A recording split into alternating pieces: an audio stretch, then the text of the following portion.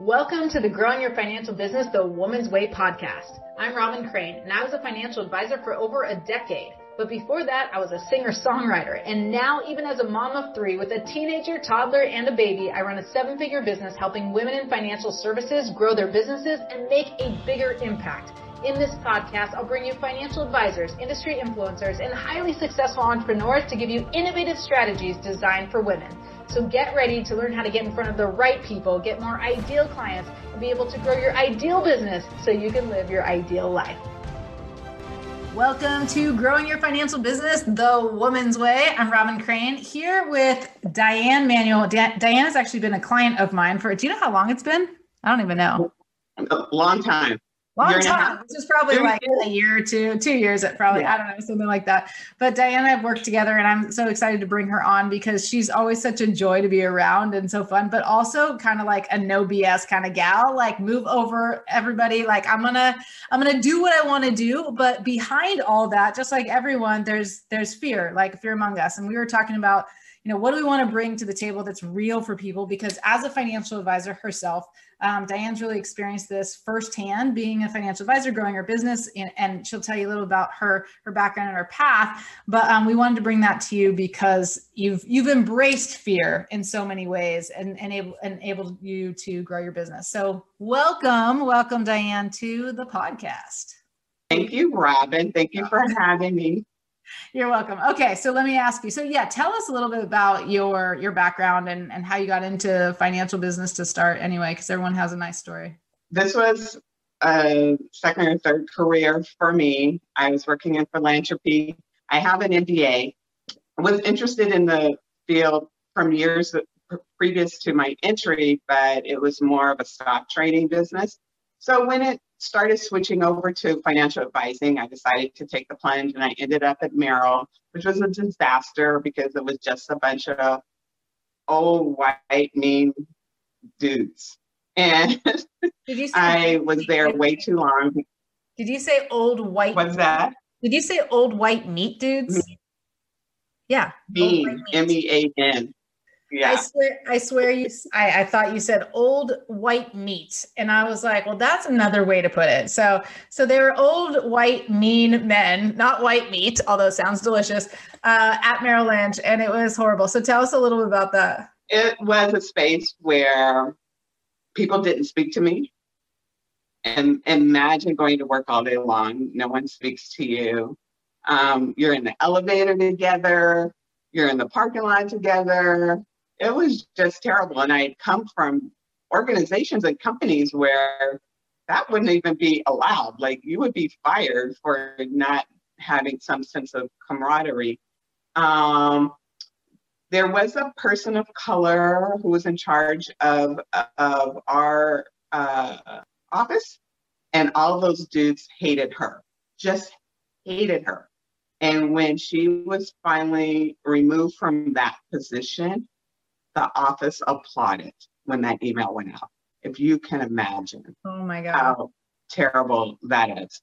So luckily, not soon after that, I was able to go to another firm, independent RIA, run by a Black woman who had been in the business for years. She had been at Smith Barney, and she was getting tired of their madness too.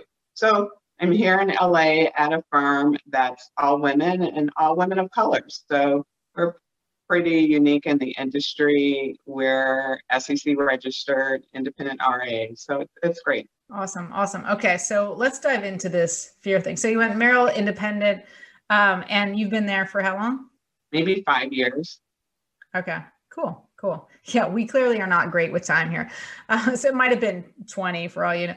So tell us, can you remember, even in the last couple of years, and we've been working together during that time, but can you remember certain times, like if you can paint the picture for us of where you were really scared, really scared and what that was like? Because I think a lot of us, including myself, when I was an advisor, and of course now all the time, like I experienced fear, and I've found that the more I just head straight on and go for it and headbutt it in the face, essentially, like the more that I get out of it, because I not only do I grow, but typically that risk pays off. So can you give us some examples of times when you were really fearful and that it paid off? Sure. So at Merrill, of course, that was a space where it's just assets under management, right? You're just collecting money. At the firm I'm at now, we're doing financial advising. And although I did that at Merrill, to be paid to do that is a whole nother story. And so I was like, what are these conversations I'm supposed to have with people who don't have assets? And basically, I want them to pay me to help them. And so that probably took, after many conversations, it probably took 6 to 8 months to get my first financial advisory client. And I remember when the woman came on board and I was so grateful, but every time I talked to somebody, whether it was on the phone or in person, I just was unsure of the conversation. And, how much data do I collect? Because that was what I knew from assets under management. You're collecting data. What's your income? How much money do you have in your IRA? What are your investment accounts? Those type of questions. I didn't know really how to ask other questions. And so every time I was on the phone with somebody or they were in the office, I didn't really know what to say to them, but I just kept trying things out and it just kept getting better and better until I found you. And that was just exponentially better. But it was literally fear every time I looked at a new prospect and didn't know what to say to them. So that's very kind of you to say it was exponential. And that's great. And I know you said in the last couple of years, you've grown your business 20% every year after year. So that's amazing. Congratulations on that. What was it specifically, since they don't know necessarily, listeners, like what you had, like what changed, what helped you get over that fear or embrace that fear or dance with that fear to allow you to get over that hump? Because if you're saying 6 to 8 months where you could charge, and not everybody can charge, but you can think of plenty of examples of fears that I'm sure many advisors have, whether they charge or not. But it's kind of like asking for the sale, whether it's asking for the money or asking for the assets or asking for them to buy a plan. There's that fear around asking for the sale. So what was helpful for you specifically that we can give to the listeners that really allowed you to get past that? And we can talk about any specific thing.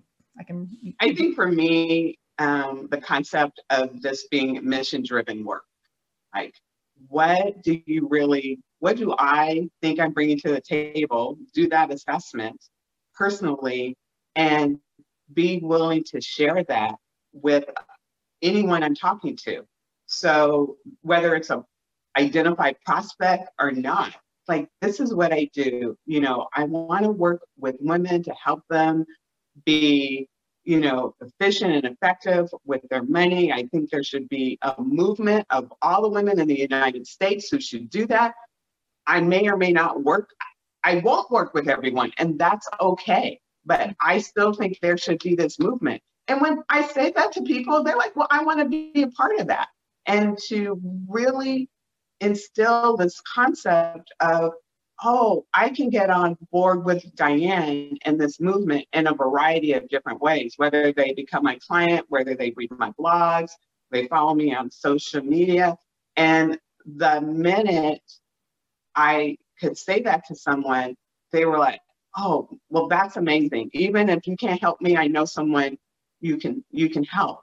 And I think that piece, moving away from the data and having these qualitative conversations about what women want when they say financial freedom, and what they mean is they want opportunities, they want options, they want to be able to do what they want to do on their own timeline, and understanding what that means, and me putting in place a roadmap for them to do that. For many people, not everyone, that sounds like an amazing opportunity that they will pay for. Yeah, absolutely. And I think there's a couple things there. So I think one, a shift in mindset. So one is that you said mission driven. So to me, that's partly recognizing, like in your mind how valuable you are. And I always talk about getting really clear on who's the one person that you want to clone. Like, who do you want to help? Who's the person or the people? But like, when you think of one person, it allows you to really imagine helping and serving that person and changing that person's life. When it's theoretical and so many people, even especially if it's like many target markets, like we're just talking about everyone. Oh, I can help anyone, everyone. Of course you can. But everybody is different. And so who is the person that you would really be best at helping? So one, I think you got really clear on that and then owned that, like it's not bad, whereas so many, especially Merrill Lynch, yes, they're targeted to high net worth clients, but that's about all, right? Which could be everyone in that group, which is still really no one to me. So you being really clear about helping women, being on this path, especially, you focus on helping African-American women, women of color. That was definitely, a focus for you as well. And so having that mission behind it, like, this is who I want to help and that they need me. That's just a mindset thing, right? That's who I want to help. What you said second, well, you didn't say exactly how you did it, but I recognize the language, is that you can communicate that well with your message and your messaging. And I often say that the industry doesn't even know, is very unfamiliar with the word messaging, and messaging drives everything. Like, the only thing that's going to drive someone to want to talk to you, to meet with you, to work with you are their beliefs, right? That drive those behaviors. And what drives beliefs? Messaging. So what you just said is kind of similar to what we talk about as what we call the audio logo. It's like who you work with, what their challenges are, and then the results that you help them with. And it sounds like you kind of just got that ingrained in your skin of this is my mission. Not only did you say that, but you also came up with something even bigger, that it wasn't all about you. That's a movement. It's not just a mission anymore.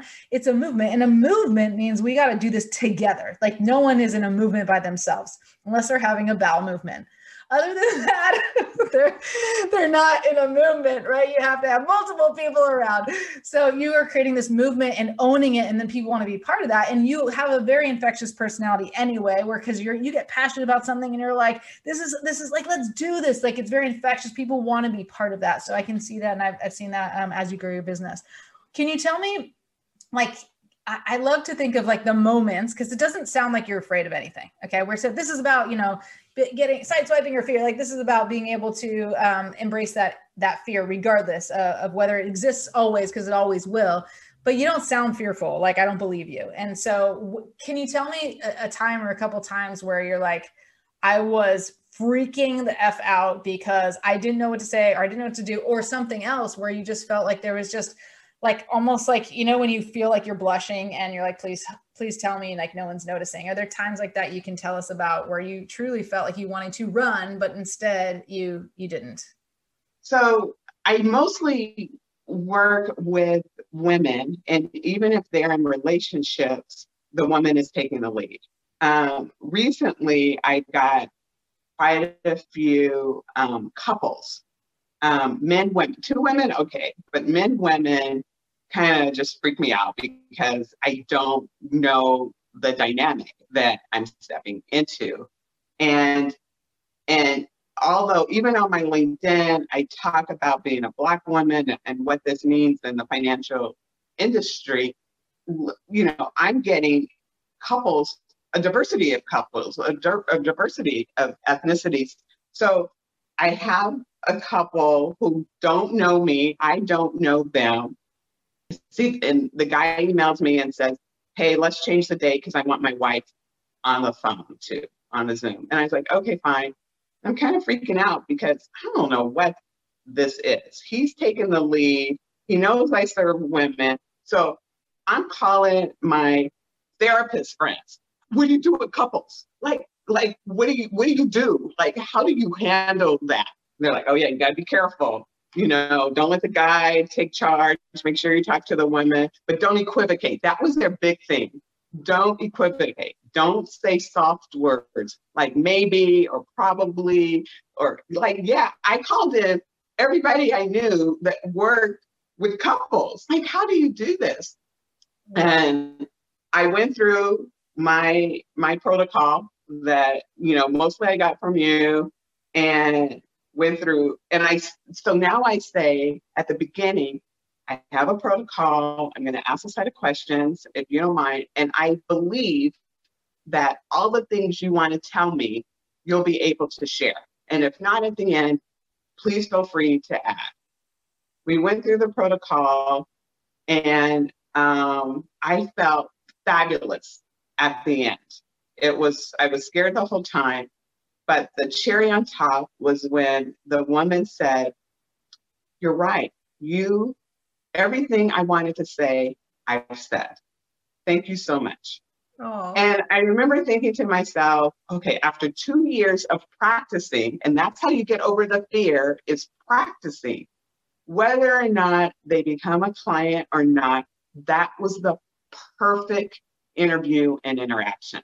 Mm-hmm. It's taken me 2 years, all this practice, to get to the perfect interview. And they became clients, like in one call. Even though we had scheduled another meeting, book a meeting from a meeting, the husband emailed me and says, "Hey, we're on board. What do we need to do?"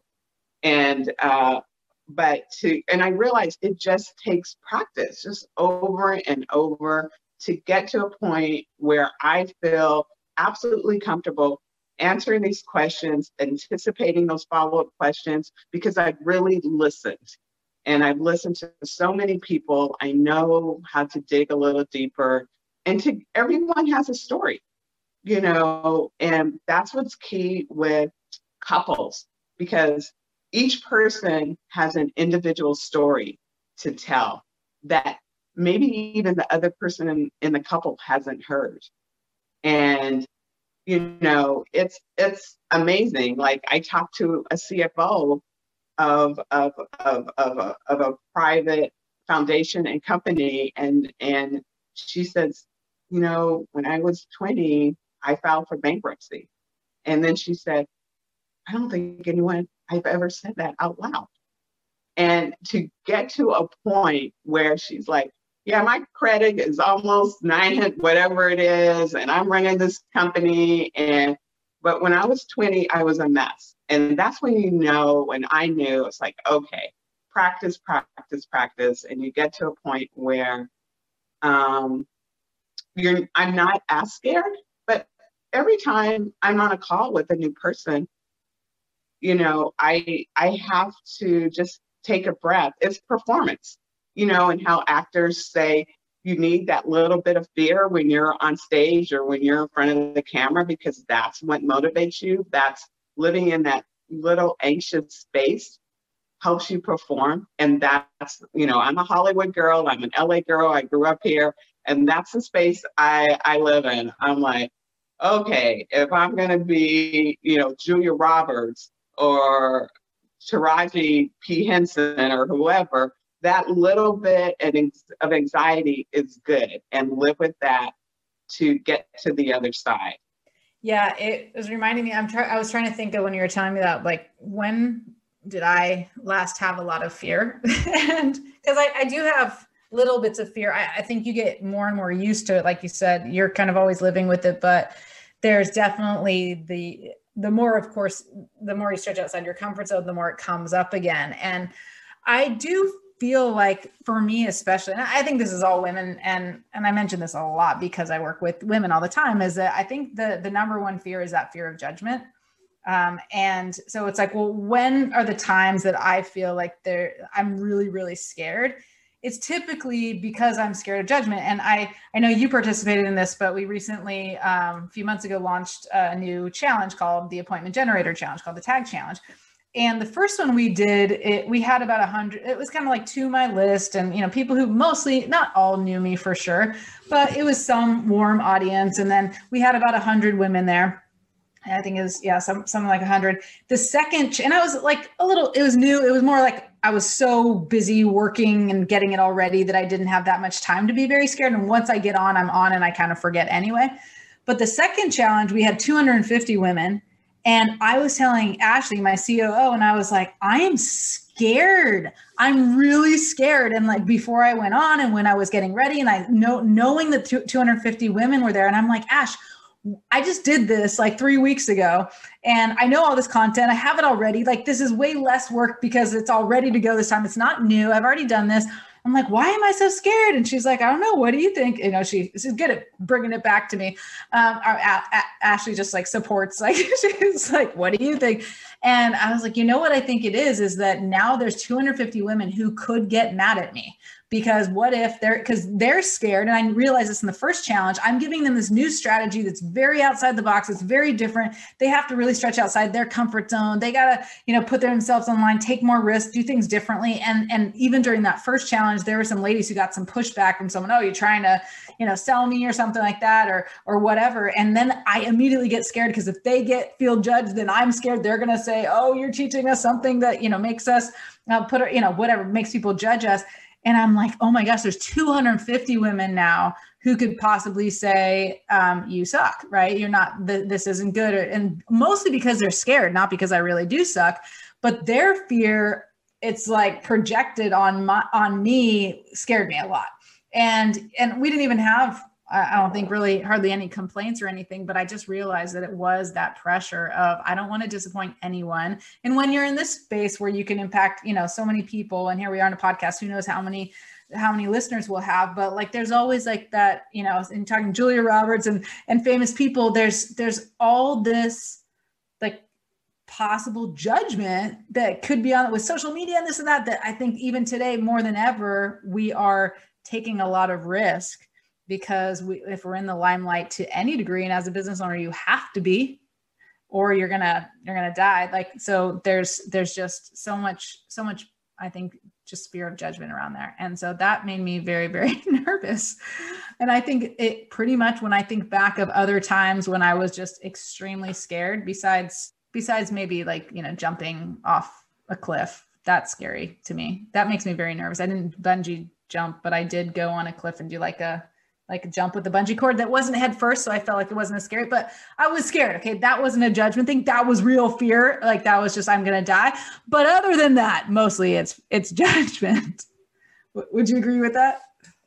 Absolutely. And that's one of the reasons I tell my clients, and then I say, Diane, to do what you tell your client is forget the judgment, start right now. Just begin. In fact, I'm doing a whole social media thing this week. Is just the thing for the week is to start. Because if you don't change your behavior, and we can think about things, my theory is this: all women are fiction writers, because the stories we tell ourselves could be made into movies every single day of the week. Because we can think about, oh my gosh, if I do this, then this can happen, and then this can happen, and so-and-so is going to say this, and oh my gosh, it'll be terrible, and that, and they're never happy endings. And you're like, why don't you just do something and let's see what happens? And I think it's what you've said, or somebody has said to me, that change and growth only comes at the margin. So if you don't realize it's the journey and not the destination, you're never going to go down and define your roadmap. It's not going to exist. You have to get in the car, put it in gear, and point it in a direction. And it doesn't mean there's not detours. It doesn't mean that you don't decide to change directions. But if you don't get in that car and go somewhere, then you're just going to mentally just sit at home and think about all these what if scenarios that likely will never happen. And I had a client who needed an attorney for help.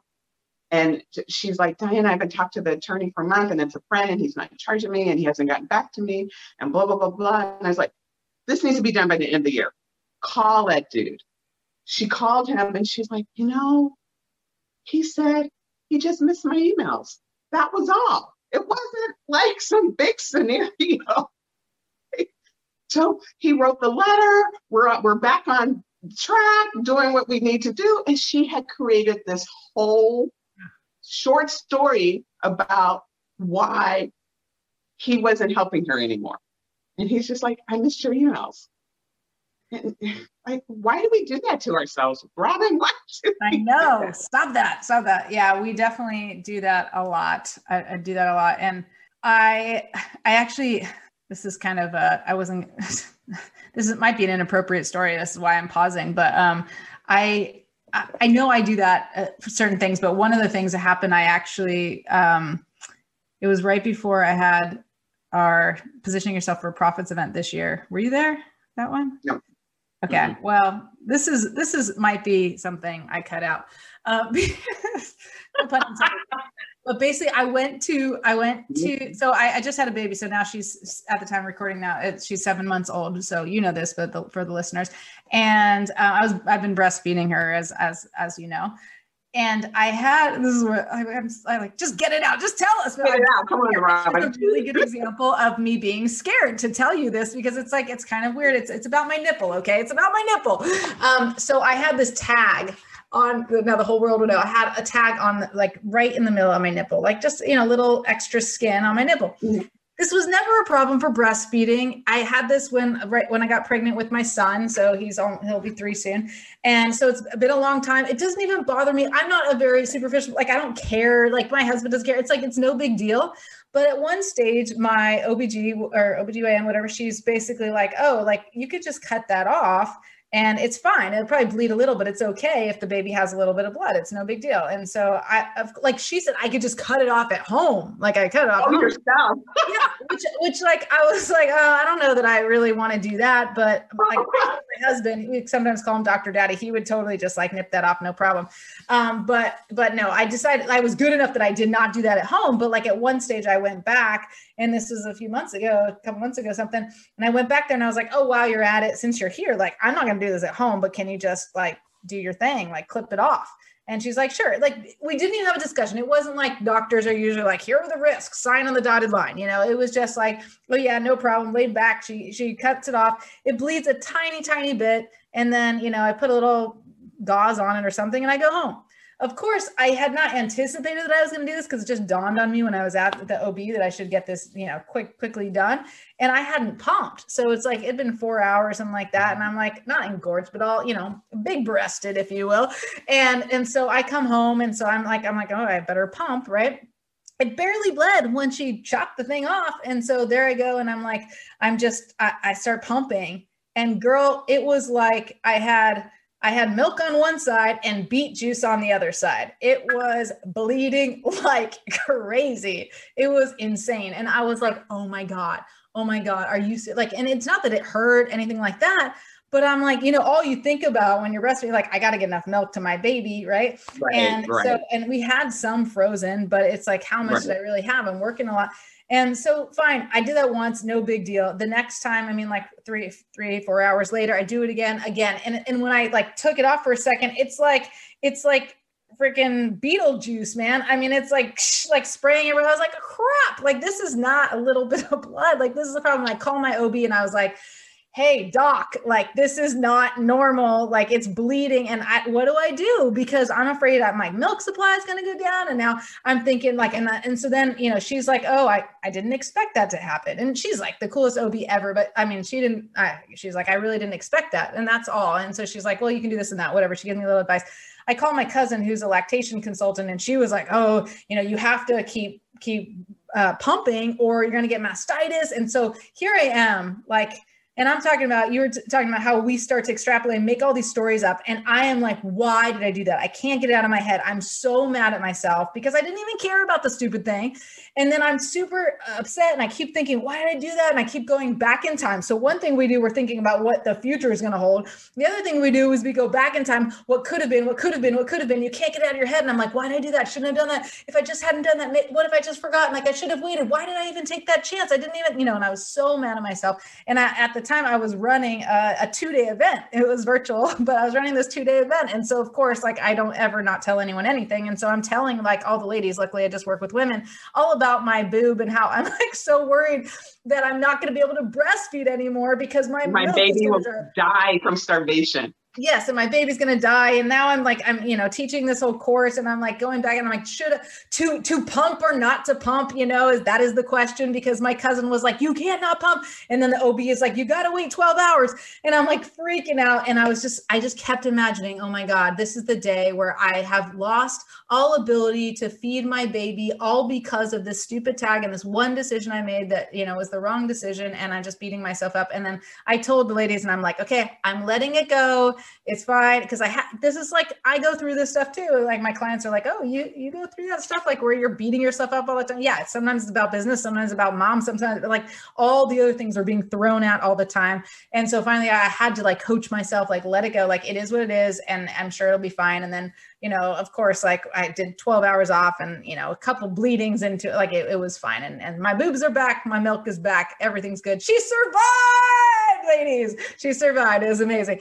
But boy, do we create stories. And like you said, fiction stories that never happen.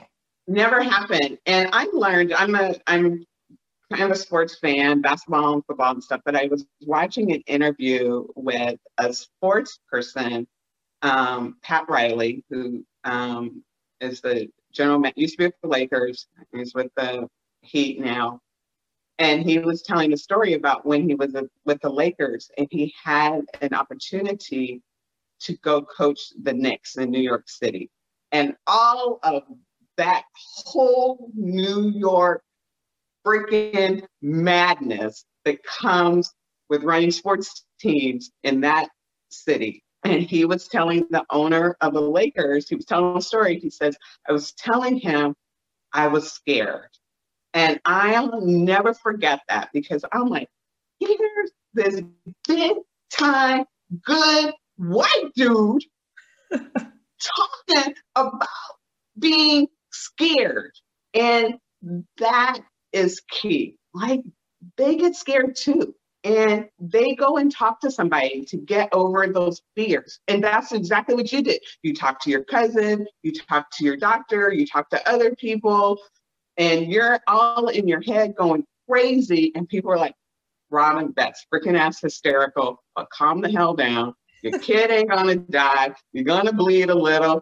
It's gonna be okay. And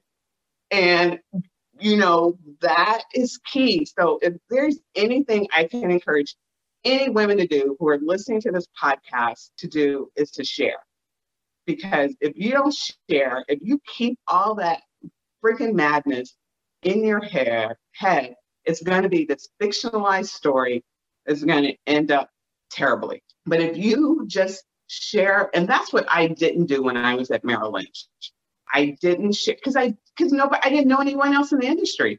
Yeah. So I didn't even share that with my friends, how stupid and crazy it was.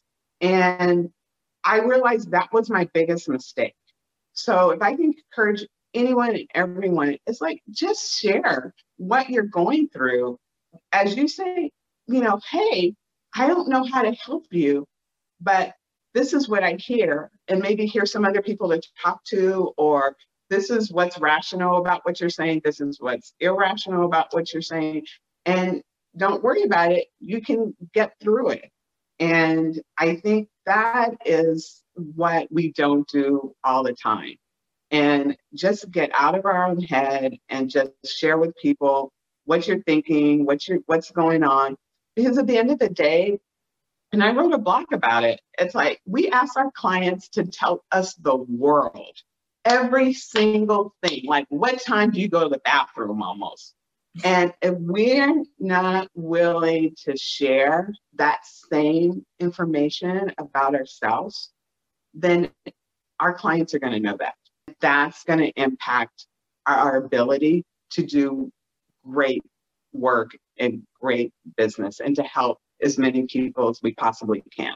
I mean, that's why you're successful. You tell those crazy stories.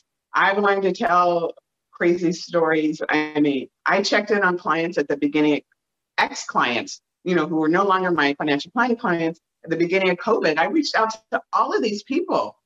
And my clients, oh yeah, Diane, your husband had back problems. Is he doing better? What's up with your mom? I'm like, did I tell people all this? I couldn't even read. It was amazing to me. But that's why they became my clients. And that's why they listened and did what I told them to do. Because I was vulnerable and was willing to share when I made mistakes, when I messed things up, and the things I've learned. And that helps us, I think, get over that fear, because it helps build camaraderie when we share that. You realize the judgments that you have in your own head are only your own judgments, and they're not the judgments that other people are making about you. And the people that are making bad judgments, delete the haters. Just delete them out of your life. You don't have any time for them. And I agree 100%. And this has been awesome. Thank you so much for joining me and for bringing this to the ladies. And I think it's true. It's like, I was hesitant about sharing that. And I feel like, oh, that's probably going to be, everyone wants to hear about the boob story. Yeah. It's like the things you're most scared to tell are the things that people will enjoy, because you're being vulnerable, because you're being real, and because you're sharing. So thank you for ending it like that, and delete the haters, delete the haters. Awesome. So again, thank you so much, Diane Manuel, for having us. And thank you all for listening and watching. And we will see you next time on Growing Your Financial Business the Woman's Way. Bye. Hey, it's Robin Crane here. And if your big goal is to increase your revenue this year and grow your business, then make sure to attend our next event coming up soon. Go to femalefinancialadvisors.com to learn more about how you can explode your financial business and get more qualified prospects, convert more ideal clients, and create your ideal business so you can have your ideal life. Can't wait to see you at the next event. Again, go to femalefinancialadvisors.com to claim your seat so you don't miss out. I'll see you there.